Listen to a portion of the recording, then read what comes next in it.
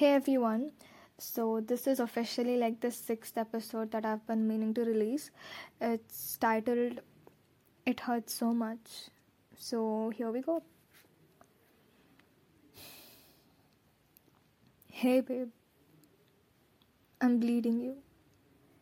And as the wound gets bigger and fresh, all I'm hoping to manifest is for you to resent the way you make me feel about myself.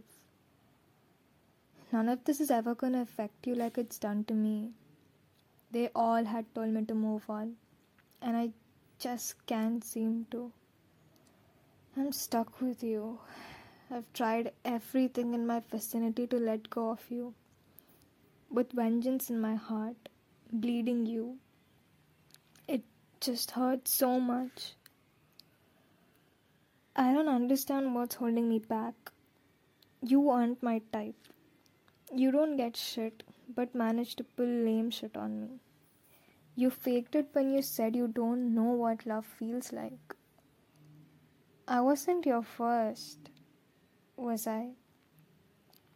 And everything you've done and said so far was all a lie.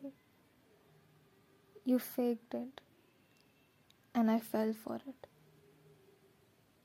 No, you faked it, and I fell for it.